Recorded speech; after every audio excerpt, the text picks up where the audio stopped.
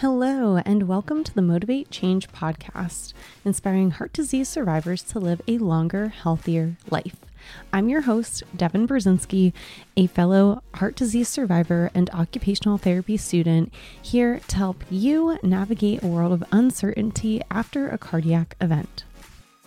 Today, I am really excited to have Hannah Keim here. She is one of the co-founders of Heart Charged, which aims at uniting the heart community.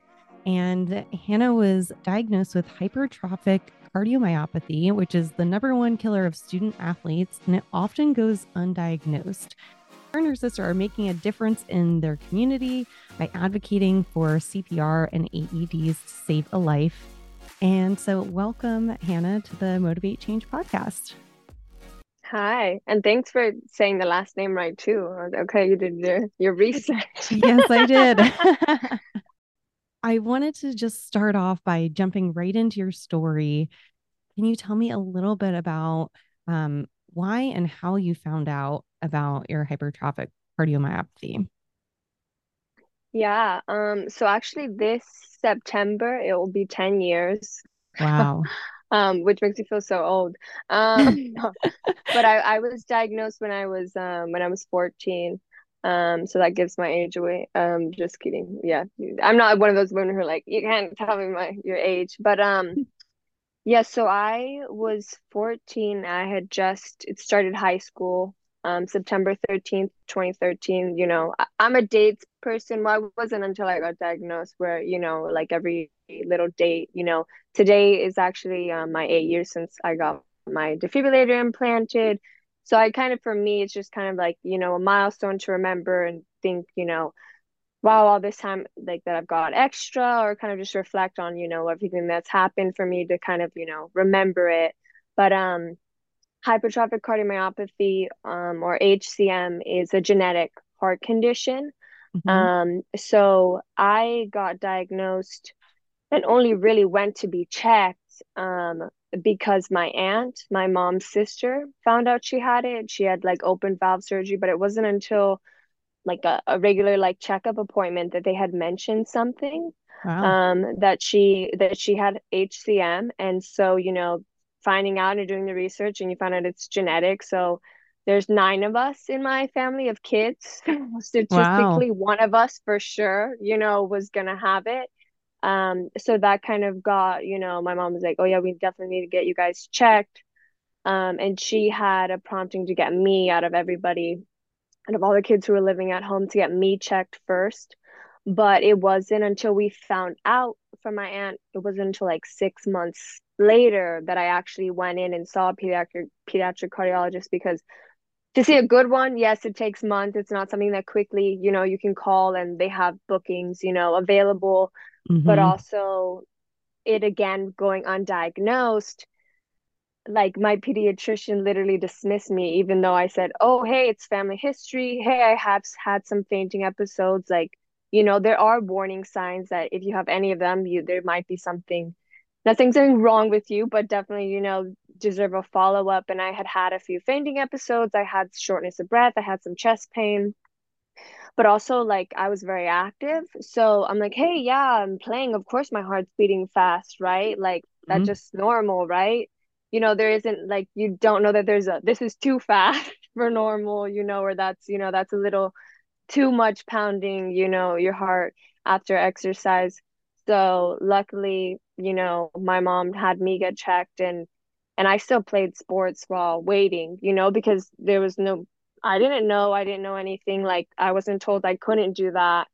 Mm-hmm. And when I went to get diagnosed, my doctor actually said, like, when I was telling her, like, hey, what are you doing?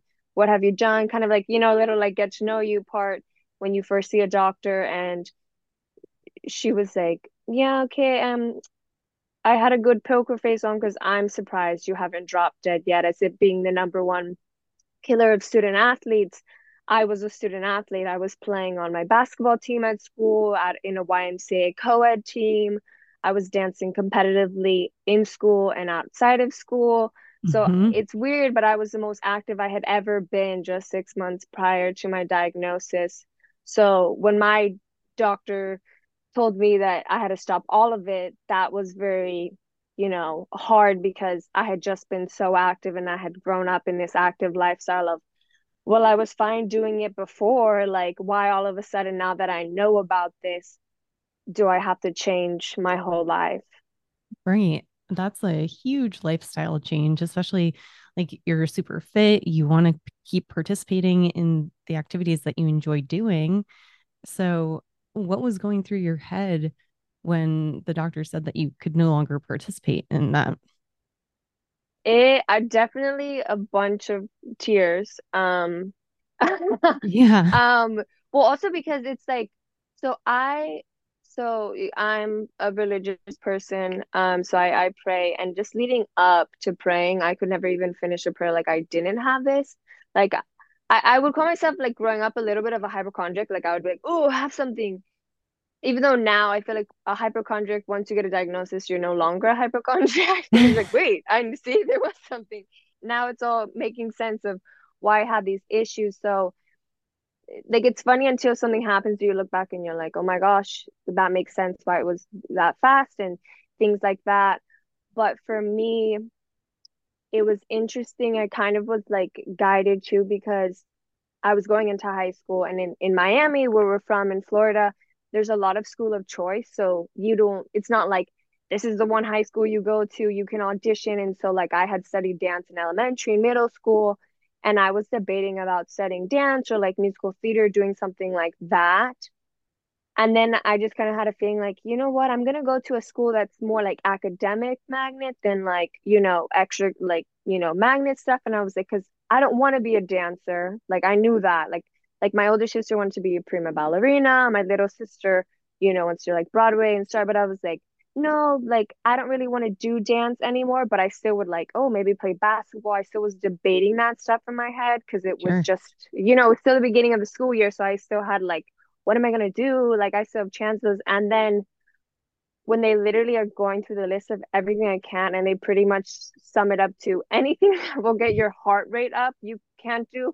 You're like, so that's literally nothing. Like I can't even do any. Like they're like, don't watch any scary movies. Don't do this and that. And I'm like, okay, this is a lot more restrictive because I kind of looked up HCM, but you don't really know it until the doctor tells you and kind of like all the restrictions and the full lifestyle changes that you're gonna get. So like I knew it was coming, I just didn't know exactly what that meant of, hey, you do have it severe enough that we're not even gonna really push you for anything, and we're gonna immediately get you on beta blockers and get a heart monitor on you. But like I still can't now, but like even walking upstairs, like I had like a 3-floor building in school. Like by the time I'm like up, I'm like, okay, I'm a bit winded. Like, and then I'm Wow. realizing, wow, like how bad was it? Because when I was playing stuff, I didn't realize how bad it was until I stopped. And then we're slowly pushing myself just to do stuff where I'm like, oh wow, like I am worse than I thought. Huh. Like so it was definitely a day that will, forever stay with me. And a lot of dreams that I had like completely wiped off the table with them telling me, this is what you can't do, was like, oh shoot. Like they basically told me I could play golf and shuffleboard. So I was playing like retired sports. And I'm like, I'm 14, I'm not retired. Like I'm not, I'm like, and I played golf. I found like some good like Groupon for like some lessons, and I was like, hey, like at least I'll go and be active and get outside. And then I was like, this is the time investment. I was like, I'll just play mini golf. I'm not like, this isn't my sport.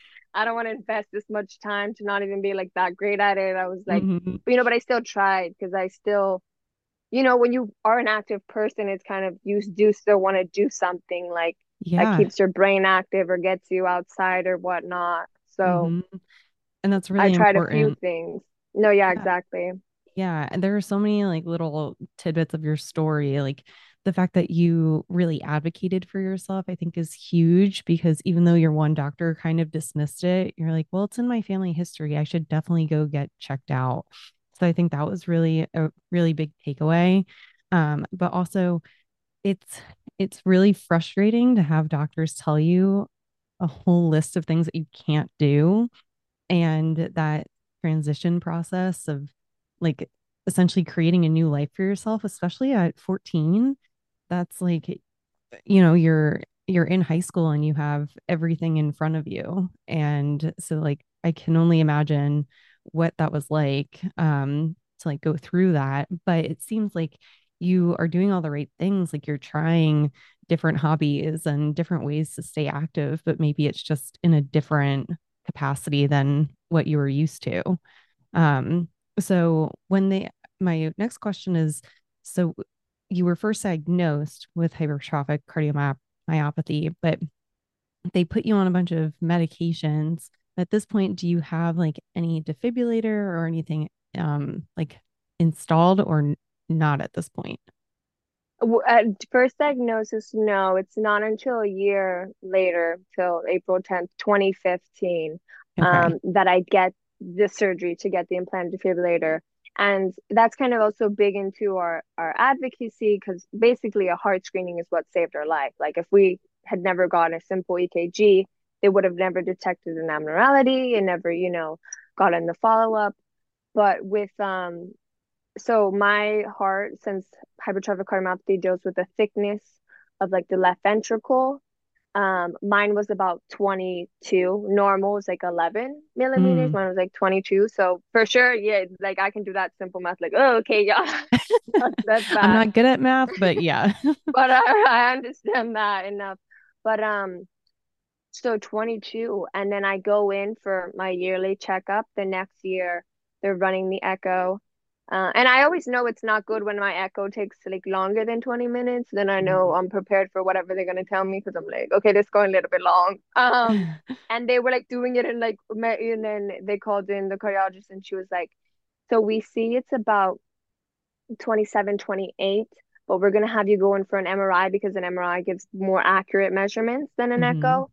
And she was like, because right now with the state of your heart and that thickness, you qualify to get a pacemaker or defibrillator. And she was like, and we're gonna give you the defibrillator because she compared it like a Rolls Royce. Like if you're gonna go big, you're gonna go get the fanciest thing, the best thing. So like even though mine is a defibrillator, it also paces. Some defibrillators do not pace, and defibrillator is pretty much like a big electrical shock. A pacing is a small um electrical impulse that's doing it. So you could get paced a lot more than being shocked because it really takes, your heart has to be really bad for a long period of time to get that giant, electrical shock. So it Hmm. wasn't until it was crazy to think, wow, just within 1 year, my heart had substantially grew. Like obviously, like thinking like, puberty and all these things. Like, of course, why wouldn't my heart be growing like I'm growing and all that stuff? So that also became kind of a big advocate why we advocate for like doing heart screenings like every 2 years because you could go in and be like, I'm good at one time, but hey, like years later, it could one present itself finally if you do have the gene for it, two grown even worse within that time. So it's like good to kind of do your yearly checkups. And so then they told me, hey, you're gonna need it like probably like like few weeks. They told me, and then they're like, okay, as soon as we can, we're gonna get you in for surgery to get this implanted because we want to get it in you as soon as we can. Hmm. And sorry, did you say that your defibrillator also has a pacemaker in it? Mm-hmm. Okay. Okay. Yeah, because I had heart surgery when I was 4 months old, and it was an atrioventricular septal defect and a mitral valve uh, defect. But I go in every year for an echo, an EKG, and sometimes stress tests, depending. But especially around puberty, I feel like that's a huge period of time. And then also when you're in childbearing years and you're looking to have kids, like that's a large amount of stress on the heart. So I was curious, like, have your doctors told you anything when it comes to pregnancy, if that's potential for you, or is that something that's still kind of up in the air? No, I've heard, I mean, it's always interesting because I've, seen like a handful of doctors and they all got their own opinions, which is their own right. Like after like the first time I got shocked, they were like immediately like heart transplant. Like one of my doctors and the other one was like, no, no, no, unless you're getting shocked way more and you're like, oh, okay. So definitely had different people, but they have all said like I think because I was so young, so they were like, when it comes up, that's definitely something we're gonna have to discuss, but they've never ruled it completely off the table. Hmm. And I can just say, which has been nice and also kind of interesting in its own way of getting used to how much has just changed within the past 10 years with HCM, of like being told I literally can't do anything, and now they're kind of pushing like, no, yeah, get outside, walk more, do all this stuff. So they're definitely wanting you to live long enough, your best life. So that's nice to have those doctors who, even though the lazy part of me is like, I've gotten used to, not being that active, but okay, sure, let's, you know, but like really seeing the prognosis. What's nice though is, so my mom, since I get it from my mom, actually, my heart condition, she didn't find out she had HCM till we found out, which is crazy Wow. because she went in to like the ER with like high blood pressure and palpitations, and they, dismissed it or whatever. And what's nice for me to know is my mom, having this condition, gave birth to 9 kids. So there's like, okay, at least I could maybe get through one. Yeah, yeah. I would like a lot of kids, but yeah, that's been something that luckily they haven't completely ruled off, but something that's like, hey, when the time comes, let's make sure you are, best to your ability, and let's not push it where, hey, I'm in danger or whatnot to have the child. But I hope to give birth and do all that stuff. So I'm hoping this heart, does me well. It's treating me good. I actually had an appointment today, and I did a stress echo, and my doctor was like, yeah, I'm impressed. Like your heart's like, I'm glad, like it's good. And I'm like, oh, okay, good. That's Oh, I was awesome. like, that's great to know. So yeah, but like any hard thing, sometimes you have good years, sometimes you're like bad. So, Right. but yeah, I'm hoping with how science is going, I think, and having doctors too that are so understanding, like that are like, oh, I know this is important to you. Let's make it Hmm. the best before it's completely, it's as if like they didn't try. It's at least like, hey, I'm gonna do it and see what other new research, or talk to a doctor who's doing, and like Hmm. really, those are the doctors you want, who really hear you and are like, no, yeah, like let's make it happen, and obviously have your best well-being in mind while doing it. Yeah, 100%. You need to have a doctor that's on your side, that's going to vouch for you and realize like these are the things that are important to me. And if there's a way to do it, then why not? And so after your surgery, do you feel like um that you've been able to be more active than you were prior? Oh, absolutely. I I felt so much more like safe having it. I felt like I was walking on eggshells for that year and a half. I didn't have it because they're literally telling you like anything, that's gonna get your heart rate up.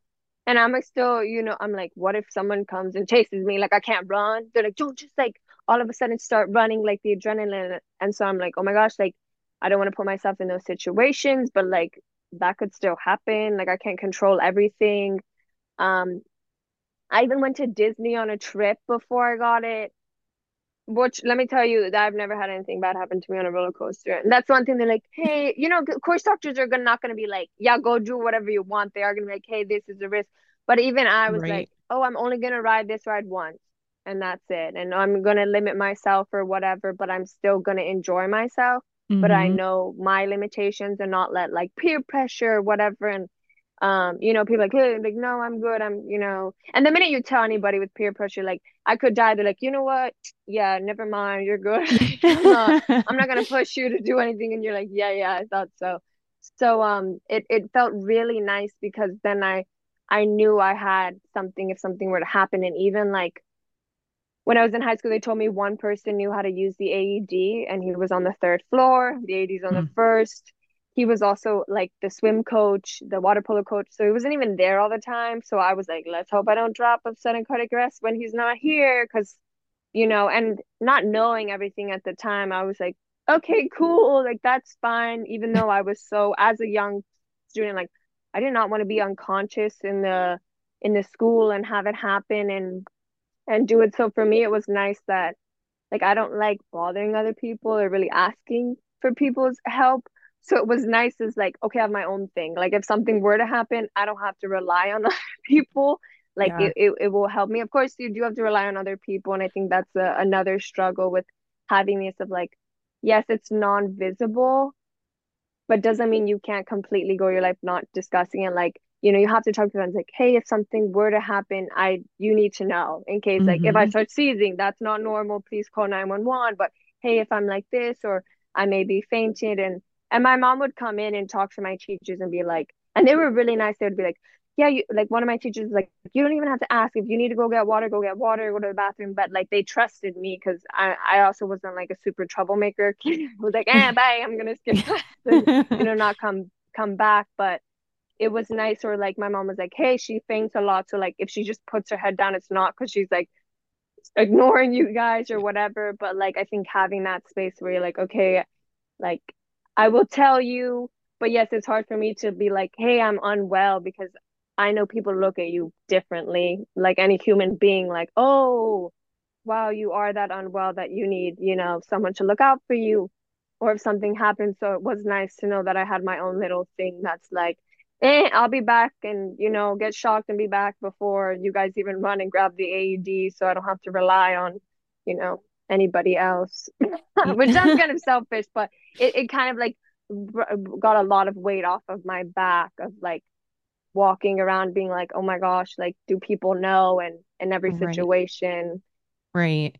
And I mean, it's really nice that your teachers were so accommodating and understanding, because I don't know. I know when I was in high school, like I didn't want to be different from other people. I don't want to be like drawing all that attention to me. So, like, if there were certain things that you were doing, like putting your head down, and your teacher knew, then she or he could subtly like give you some water or something like that that would not draw so much attention. Um, so I want to touch on CPR a little bit because with your condition, right, you can go into cardiac arrest very quickly. And so you think of like, I don't know if Damar Hamlin, if it came out or not that he has this condition. They haven't came out with like exact reason why. He obviously went into sudden cardiac arrest, but Hmm. they haven't, and I don't blame them, as obviously him being a professional athlete. Like, hey, if you have a heart condition, but yeah, no, they haven't. They hasn't been out yet that it's exactly why, but yeah, and like you're gonna say, like, so with my condition, I am more susceptible. Like HCM is like the number one like reason why someone would go into sudden cardiac arrest or go into Hmm. sudden cardiac death. And actually, I'm a sudden cardiac arrest survivor. Like, so I know the importance, and it was my implanted device that saved my life both times. So that's why for us, like the CPR helps buy you time, but it's really the AED, the defibrillator, whether it's implanted or external, that's gonna get your heart back to normal from sudden cardiac arrest. Since it's an electrical problem. I do feel bad because I think heart attacks have better publicists than like everyone thinks heart attack, heart attack, and when we come out, we're like, no, no, no, it's different. But it's a heart attack can lead to sudden cardiac arrest, and that's where things get confusing. Like if they're Hmm. still conscious, yes, they're having a heart attack. If they're unconscious, that's cardiac That's arrest. They're yes. not, yeah, you're not talking, they're not telling you they're having symptoms, they out cold, like that's cardiac arrest. And for me, even though it seems like I was like I didn't want to tell people, like when you're saying this is the number one killer of student athletes, it's also the number one killer on school campuses. When I got diagnosed, like anybody, you go online and you search stuff, and all I was finding was dead kids, kids my Mm. age who had died playing sports I played. And I Oh was my like, gosh. oh my gosh. I was like, not only am I so Ooh. grateful to be alive and to have gotten to play the sports that I played, and I'm very grateful for the time that I have where I lived in ignorance and was just like, ha ha ha, enjoying it and not knowing, how lucky I was. But it kind of gave, I call it like survivor's gratitude of, oh my gosh, like the fact that also these were all preventable deaths. And I think that's really what makes it more upsetting. It wasn't like some freak accident, or they would have never known. It was like if they had gotten in a simple EKG and, they would have been detected and would have found out, then they could have, stopped it. Of course, you can't stop 100% of the cases. Like, like you're never going to reach 100% because there, even in news, there's some people who saw a doctor they could still play, and then all of a sudden they still died of sudden cardiac arrest, even having an AED or CPR. Those are Mm-hmm. very more rare numbers, but it's not like, but most of the cases it's preventable. And so for me, I was like, well, what can I do? I'm only like a 14-year-old kid. Like, so I come from a background of like politics and grassroots activism. Mm-hmm. And so I really pushed to just share my story. So I would even do like spoken words because for me, though I couldn't do sports, I went into acting. So I started doing like on stage stuff because I was one of those dancers who like doing facials and like like being crazy on stage and doing things. So I always liked performing. So I kind of turned that and my like activism to, hey, this is something that's killing kids my age that we can prevent. And so I shared stories. I did presentations in my school. So I was known as a girl with a heart condition, which was kind of for me from high school to college. I kind of didn't like that because I didn't want to be known as the first thing is, oh, you've got a deadly heart condition, but I knew like the importance in high school to speak up because nobody else was, to be like, hey, we need to get this and do it. And so activism for us has always been a big thing. So when we finally made Hard Charge, that was always like, yes, like that's what we want to do, is to use a bigger platform and a bigger voice and work with, whether it's elected officials or other organizations to get our mission across, especially with CPR and AEDs, because like it shouldn't be killing, especially the young people. Like like you have your whole life in front of you, and the reason it works so well is our awareness. Hey, even if you get detected, now you have a community, which is something that me and my sister really wanted. And any young heart person, who's now an adult, you didn't want to feel alone. Mm-hmm. And like even making it, it's funny meeting people here in Miami that were like, wait, you were here? But I didn't know, because it's like you could live so close, but your paths never cross, you know? Hmm. So it's like, oh wow, like there were people, but like that is like the beautiful thing of social media, is connecting with people that you would have never had the chance to run in and meet with.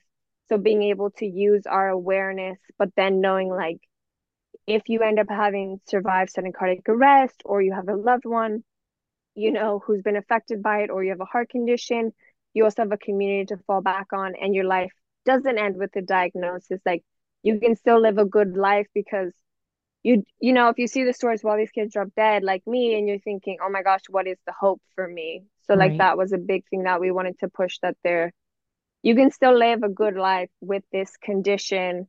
So, you have this fallback too. So that's was kind of big for us to kind of do those two of, hey, you have this community, and we're Mm-hmm. also pushing for this activism. And whether you are just an ally or you're actually affected by it, you have a place here to be able to, feel welcome, and also to push the message across. Yeah, that's amazing. And it's definitely needed because, like you said, there's so many young kids that are dying from this condition and it could be prevented. So I know you were trying to push to get some AEDs into schools. Is that right? Mm-hmm. And I guess teaching individuals about how to perform CPR and the importance of it. And especially, I guess, as women, a lot of times, I think we're 2 to 3 times less likely to receive high standard CPR just because of our breasts. And Mm-hmm. it's not fair. And I feel like you guys bring a lot of awareness to that fact. Um, and so if you know that somebody passes out, you don't even have to check to see if they have a pulse if they're just not responsive at all. The the protocol is to start 911 or call 911 and start CPR right away. And you press down hard and fast in the middle of the chest. And if you need to cut off clothes for the AED and everything, like that's what you should do in order to save a life. And so I love your guys' mission is to try to spread that awareness. No, absolutely.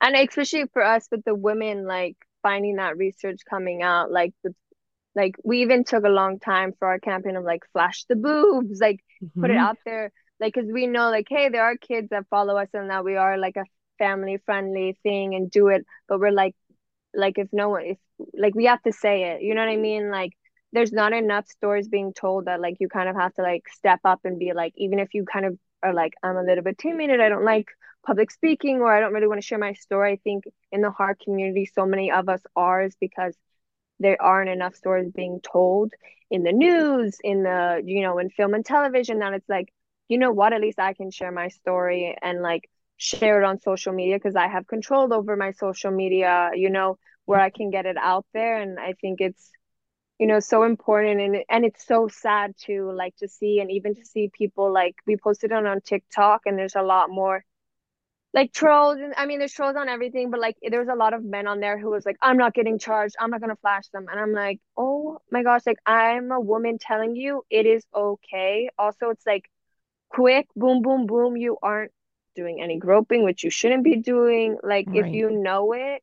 And we even had somebody, one of our followers, amazing guy, he's a father, and he was like, I actually did a CPR class, but I was too like timid to ask that question, which is true because like in America, like breasts are kind of like, oh, it's a little taboo. Yeah. But like luckily he saw us and he was like, okay, so that is fine. But like the fact also that like that CPR instructor wasn't like saying like, hey, they might have boobs. And even the mannequins, the fact that there's like two people who have mannequins with breasts, like two manufacturers, which shows you like, oh yeah, how that does affect you. Having a flat-chested man mannequin will affect your outlook on who you can do CPR with on. Mm-hmm. Like you would never think that, but you're like, wait, that is a big concern because I'm only thinking, oh yeah, for a man. And then you're like, wait, these lumps, where do I put the pads? And then somehow it's Uh-huh. all, thrown. So for us with teaching our CPR, we are big on kind of teaching like the everyday man. That's our outlook. We're not, we do teach some professionals, but it's more like people like us, where like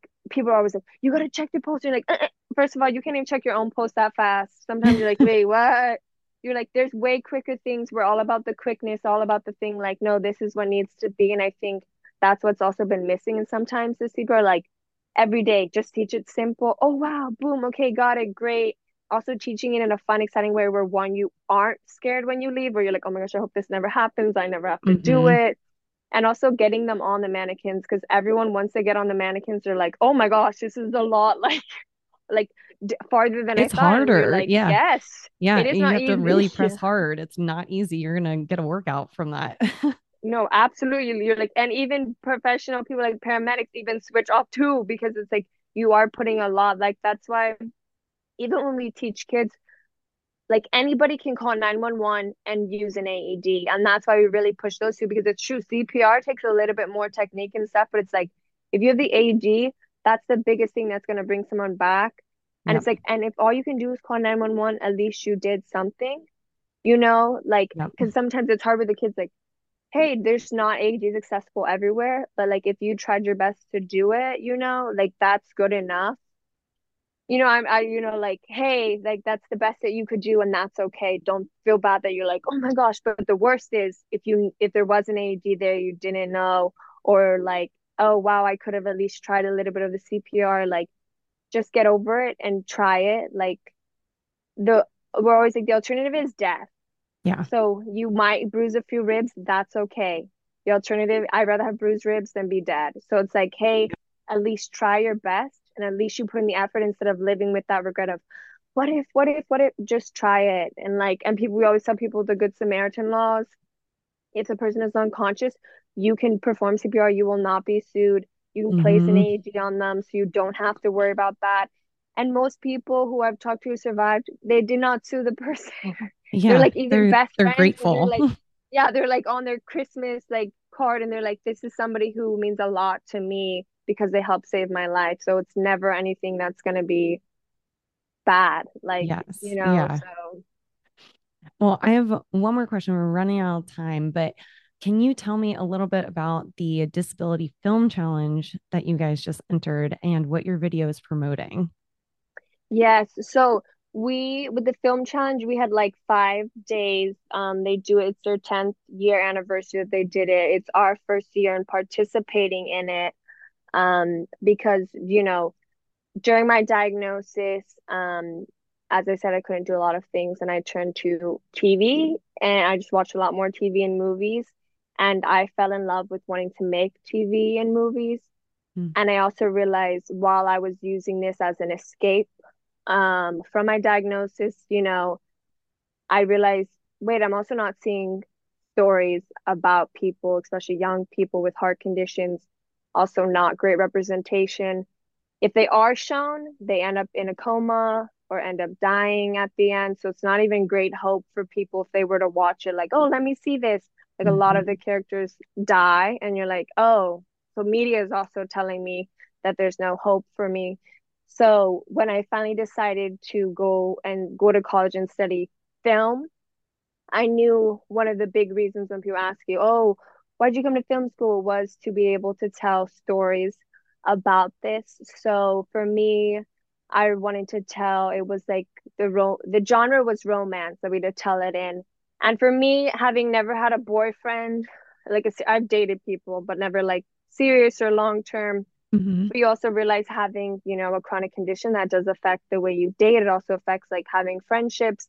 That for me, especially in high school, like the biggest things were friendships, and I think there's a romance in that of like, hey, you love your friend, that you can have that romance with the friendships. And so I'm a big proponent on having good friends, on being a good friend. So I wanted to tell a story where the two characters almost like a split of me. Because I was a friend who would be ignored, like someone would get the boyfriend and they would be ignored, and you're kind of like, great, and it's Oh, true, yeah. it's hard to manage and time balance it. But I didn't, but then I made the characters so, I relate to both characters, one being the sense of Vera is her name, who's, been left behind by a really good, best friend. That's the autobiographical part of the story. Um, where I think it's hard too when you're juggling so much in high school, like you get a boyfriend and then you think, I think with long-term friends, like you always be around, like no need, like, like I don't need to put in effort. And then it's like, no offense, like I would like effort to be put in, to hang out with me and stuff like that. What was the challenge? Obviously, you can tell because I like to talk. So it was like short films, like condense everything in like 5 minutes to tell that, that story enough to do it and get it across. But and then with Rachel, obviously relating on the heart condition part and also finding friends who, and holding on to it. And I wanted it to be kind of a happy ending of she realizing, hey, like kind of like the things I would want is my friend to realize like I messed up and you're really like the good friend. And I had her run to kind of play with the whole romance trope when it's like, I gotta run there, like, when they're running down like the street and they're like when it went like in when Harry met Sally, like this is the moment. And I think you like friends deserve that, like Mhm. we're not gonna date, I'm not gonna wanna, be with you like that, but it doesn't mean like love can't be like that, where it's like, hey, like I would run, across town to tell you how much you mean to me. And I think reminding us to put in those efforts, especially if it's a friend who's been putting in that effort to be like, hey, like, yes, I would give you water if you fainted. Yes, I would take the elevator with you so you're not alone when you can't, take the stairs anymore. And what's really nice is like, so I made it with my sister, who's on screen, and then my best friend who plays the other character and also like co-directed that. I met her in film school, and she's honestly been one of those friends like that for me. But it's crazy that like in the 10 years I don't have like a whole, like ba ba ba. There's friends definitely in moments. Sometimes they don't last forever, no matter like what pinky promise or things that you make. Um, because sometimes it's hard, but like that was the nice thing too, making it with somebody that I knew, like, yeah, like if I would have met you in high school, or yeah, you've taken the elevator with me in college when it's like second floor even, or things like that. So it was nice to be able to tell that story. And what's been really nice, of course, because right now it's like the awareness campaign to push it, to do it. And what's beautiful is not only that, like there was 115 submissions that are all done. Like you have to have somebody who's disabled either in front or behind the camera in one of the positions. And yes, they tell you the story doesn't have to be necessarily disabled focused, but a lot of the stories are. What's for me though, what was a big reason too is even in the 115, I haven't watched all of them yet completely. Um, but I know just from seeing all the ones like I'm one of the few that is focused on someone with a chronic heart condition. And Hmm. I know it being a non-visible disability, we also don't have a lot of visibility as heart patients in a lot Yeah. of this media. So I felt important, like, no, I'm going to tell this story and I'm going to tell it through a lens of this. And, it may not, yes, not the main focus, because I think, like anybody, you don't want that also to be the main focus of your life. But I think it comes to a point of, hey, like, do I want to tell these stories for the rest of my film career? No, I do have other ideas for other stories and things like that, but I realize, like, no, if no one else is doing it, so I'm gonna have to do it. And why would I wait around for, no, I'll just wait till somebody else says. It's like, oh, I'm waiting around and no one's really telling those stories. So I felt a very need for me to go out and to tell it, because no one else is. And also, it is easier to kind of tell stories that you've experienced. It is easy to write when Yeah. you know what it's like, to be the person with the condition, and you can't come up with a bunch of like excuses, like, hey, it is really hard on me and all that stuff. But I do like that. For me, I wanted to write very like, hey, I'm not going to let you off easy just because you have a condition. I'm not going to pity you, which is something like that I would want in a friend, that's not like always pitying you, because no one wants to be in that situation where they're like, where you feel like less than. Because no offense, with pity, you kind of feel like, oh, I am not equal because you're Hmm. looking down at me and you're, oh, babying me. It's like, I want to feel normal, and I should be held accountable if I've been a crappy friend, like I should be held to these normal, Standards. standards. Yeah, exactly. So it's been a lot of fun. I definitely, would love to expand it, and definitely, especially hearing all the great like comments and messages that people have left and how much it's just resonated with them.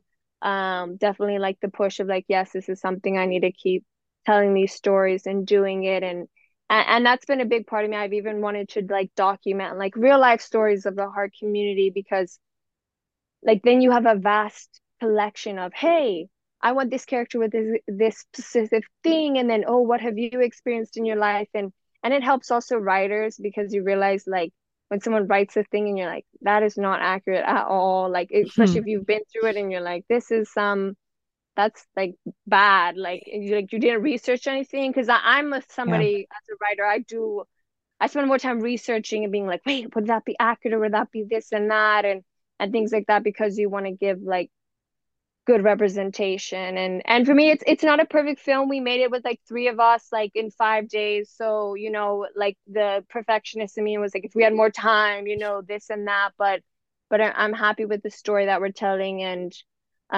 regardless if we win anything, just the comments for me is what matters. Because that's why I got into filmmaking, is for someone to be like, wow, that movie really touched me, or I felt very seen in it. And Hmm. even the wide range of people, like from like this, like one of my friends from Hard Church, like he commented and he was like, I cried, and it's like a grown man in England.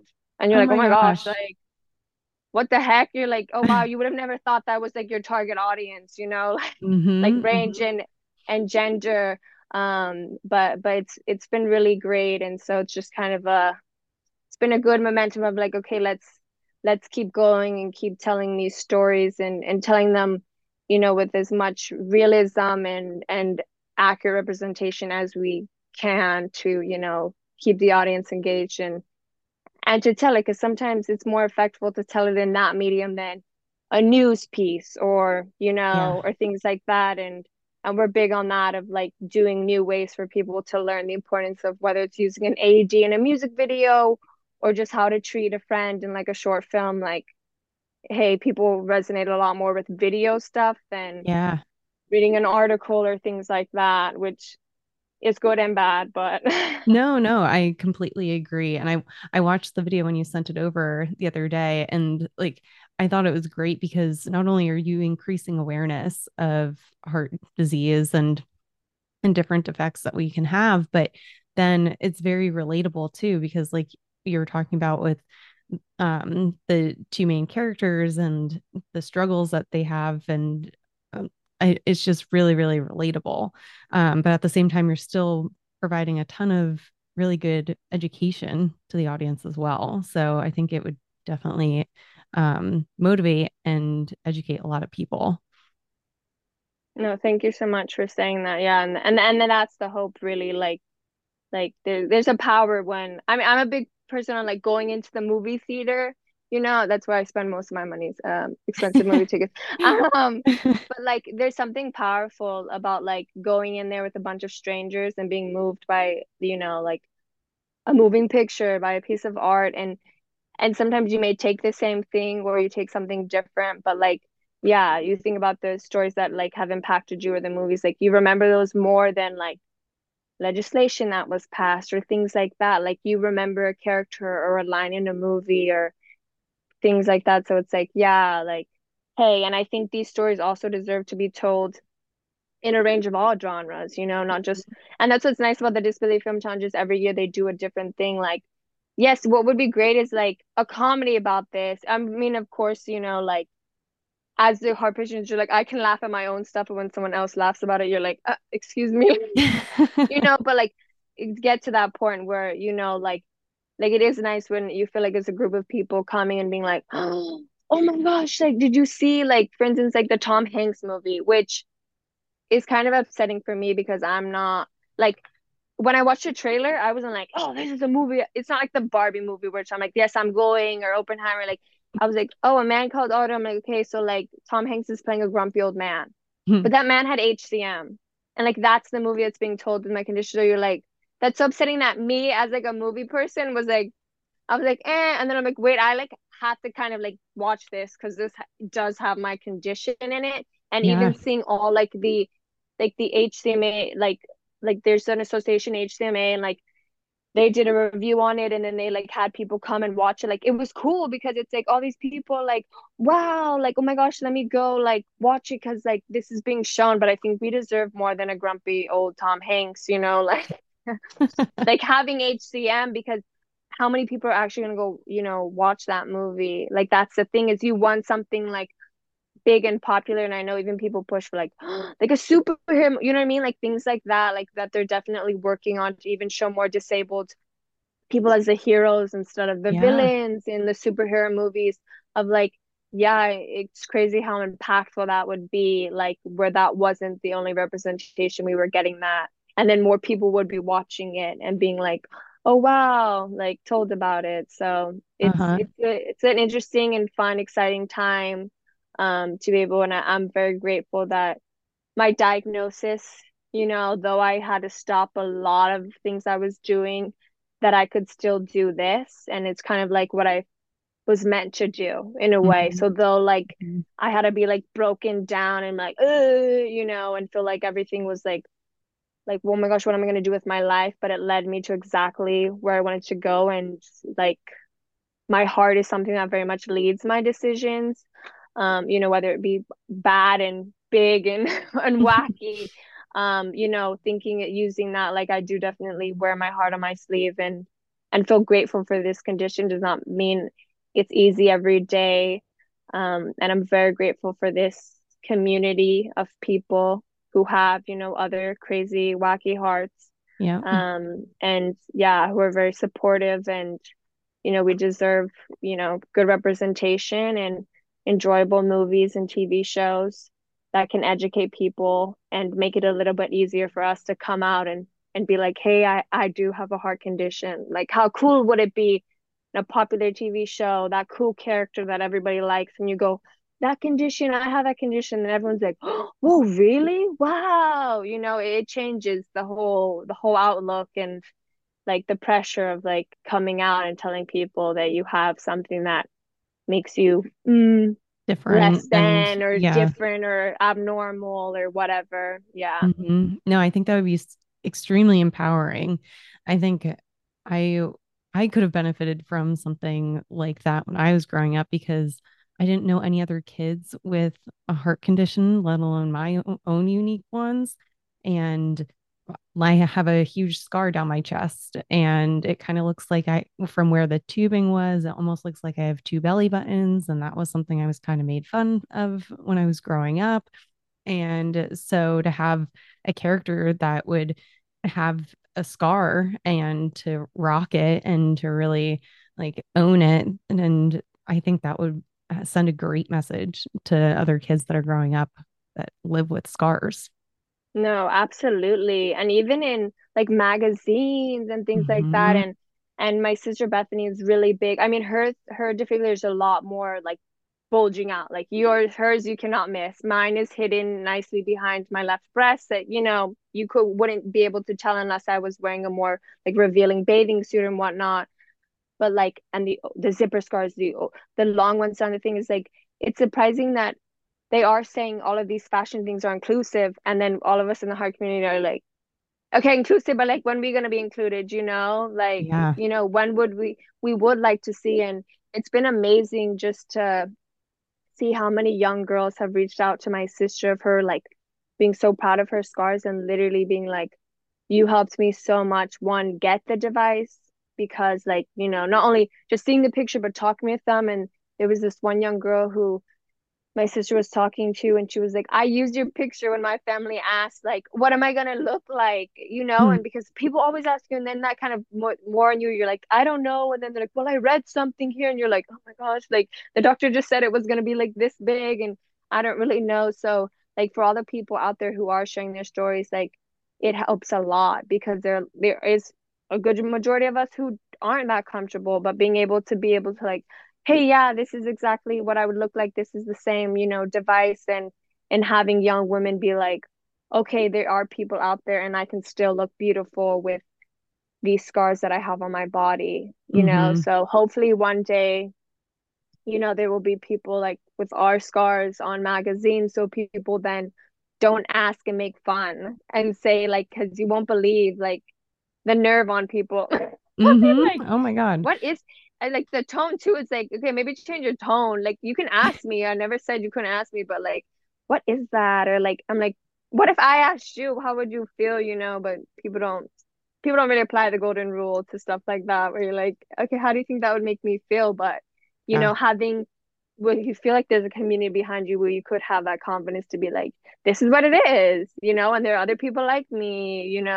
So it is hard to like, there's so much awareness that has to be done, and it's hard when people ask like, so what do you do, da, da, da? And it's like a lot of what we do in our organization is just bringing awareness, because we just have to bring so much awareness to just get a seat at the table, to be like, it is important, because it's not being told so much. So it is hard to be like, hey, because nobody else is shouting from the rooftops. But it's nice to have a community where people are. Then you're just like, okay, how many more of us does it take for us to shout for you guys to like take us seriously, and things like that. Like with Damar Hamlin, people Hmm. weren't like until it happened on live television, and Yeah. you're like you don't want it to get to that, but and you also don't want it to take. But of course, people don't care until it affects them personally. Hmm. Like, you're like, I don't want you to be affected by this. But if that's what takes you to care, like it's upsetting. And of course, like, yeah, who knows like how big of an advocate, unless, if I wasn't diagnosed or whatever. But I'd like to think like if I knew somebody like my dad, for instance, he had open heart surgery. He had to get a bypass and whatever. And I remember being like, I'm gonna jump rope for heart for him through the American Heart. Like, I'm gonna help support him. Little did I know I should have not been jump roping because I have my own heart problem. But that's a whole other thing.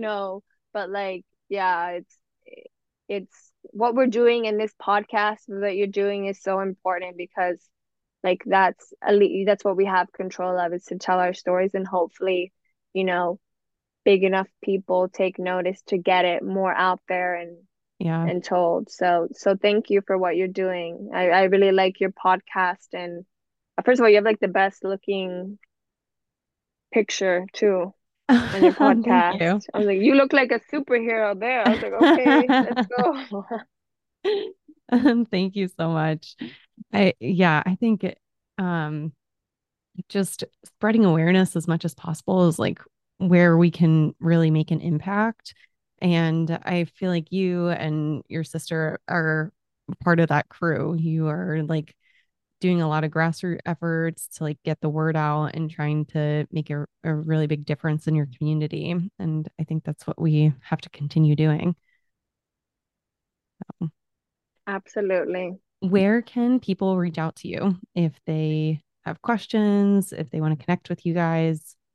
Yeah, so our biggest hub where young people is on our Instagram. That's what we made first, and then we became a nonprofit after. But so at Heart Charged with a D, charged, like ED. That's where you can find us. We answer all of our DMs. It's us answering them. Message us any time of the day. Either we're asleep or we awake at 4 a.m., find out. Usually I'm awake because I'm a terrible sleeper. Um, but yeah, so message us, DM us. You can also find our email there. Also, we have our website, getheartcharged.org, and all of that stuff there. You can email us at, contact us at. We're the ones replying. So email, message, DM. We're also open if you are like, hey, I'm not really much on Instagram and you want to text us and stuff like that. We're open with that as well because we're here to be friends, right? To give you support in whatever, needs be. So you can contact us anyway. We're also on YouTube as well. Everything you can find us at Heart Charge. So yeah. Awesome. I will definitely include all of your contact info in the show notes of this episode. Thank you so much for your time. I really appreciate it. No, thank you so much. Really, thank you. Awesome. Take care. You too.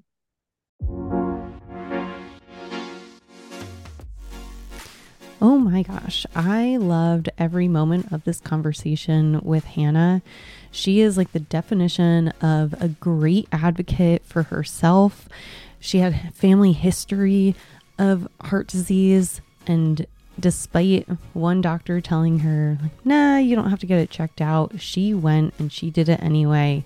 And, Hannah definitely could have been one of those kids that would have been on, like, playing sports and went into cardiac arrest. Like, that was her potential future if she hadn't stopped those types of exercises.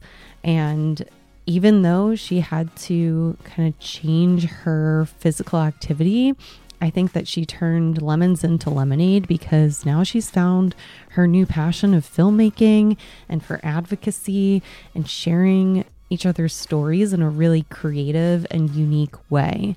So I didn't tell you guys, though, that Hannah's sister, who's the other co-founder of Heart Charged, Bethany, she will be joining me on another episode. So stay tuned for part 2 of this series. But with that, I will let you guys go. Stay happy, stay healthy. This is Devin.